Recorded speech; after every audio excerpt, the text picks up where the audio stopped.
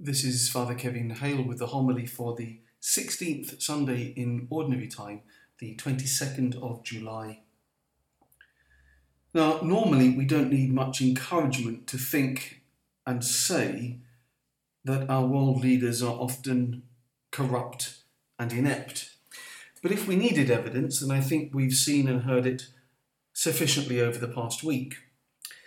It seems that the more power that someone has, the greater the corruption. The higher we climb, the lower we fall, generally speaking. The writers of the Bible, the books of the Bible, on the other hand, always had a very realistic, even slightly jaundiced view of human nature. One of the marks of the Bible is that even the greatest figures that we read of in there are flawed, they're fallen. Just think about people such as Moses or David, Isaiah and company. Moses at one point doesn't believe God's word, and so he's punished and isn't allowed to enter the promised land. Jacob is one of the greatest patriarchs, but is a self-absorbed cheat. Joseph, the dreamer, when he was a child, was unbearable and obnoxious. King David was the greatest king of Israel that they'd ever had, but was an adulterer and a murderer. And the stories go on and on. We don't need the muck-raking journalism of today to uncover the flaws of these people, because they're on display for everyone to read in the Bible. The Bible isn't romantic about leaders. In fact, it's part of the Bible's witness to show us that these people are deeply flawed. The biblical authors are especially suspicious of those who wield power and have authority.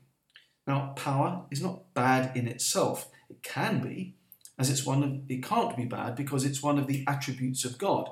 We describe God as all-powerful, but powerful people can, more easily than others, become corrupt.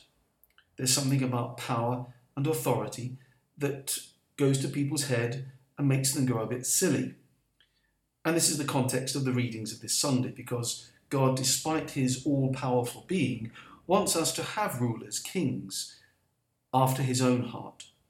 And the model he gives us for this is that of the shepherd, because the shepherd personifies in himself, when he carries out his job properly, a firm but gentle leading of those in his care towards their homeland, to pastures that are fresh and green. These are the sentiments, of course, of the 23rd Psalm, and why it is such a popular prayer for all kinds of occasions. Even though these words of the psalm were written hundreds of years before Christ and the establishment of the Christian faith, they evoke the promise of eternity to which we look forward, especially when we're at Mass. You have prepared a banquet for me. You have anointed my head with oil. My cup is overflowing, and I shall dwell in the house of the Lord all the days of my life. No doubt these sentiments inspired many of the saints, like St. Thomas Aquinas, hundreds of years later, when he composed the texts for the Mass of Corpus Christi, O Sacrum Convivium, O Sacred Banquet, in which Christ is received, the memory of his passion is renewed, the soul is filled with grace, and a pledge of future glory is given to us. It is an intimate and loving relationship that is portrayed for us here, and that's painted for us also in the Eucharistic prayer of the Mass. Christ, as the shepherd, does not remain aloof or distant, but comes towards us. He's at our side with his rod and staff to comfort us. The Catechism of the Catholic Church explains our participation in the sacrifice of the Mass like this. The Eucharist is a sacrifice because it represents, it makes present the sacrifice of the cross, because it applies its fruits to us. The sacrifice of Christ, the Good Shepherd, and the sacrifice of the Eucharist are one single sacrifice. Not only the manner of offering, and only the manner of offering them, is different. By uniting ourselves with his sacrifice, we can make our lives a sacrifice to God.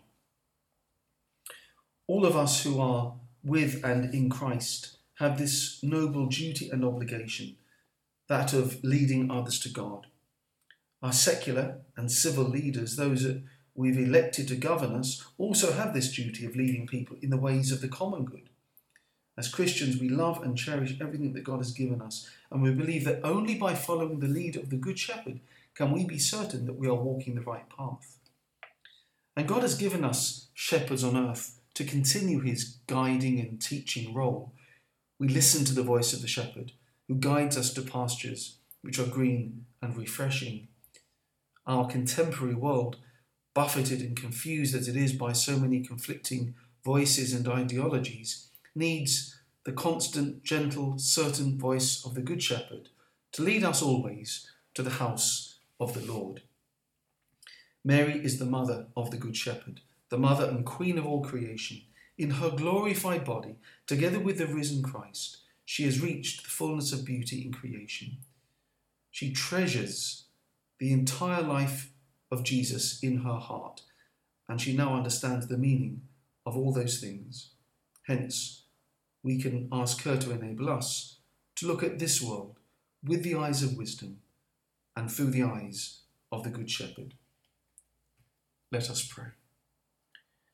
Show favour, O Lord, to your servants, and mercifully increase the gifts of your grace, that made fervent in hope, faith, and charity, they may be ever watchful in keeping your commands. Through Christ our Lord. Amen.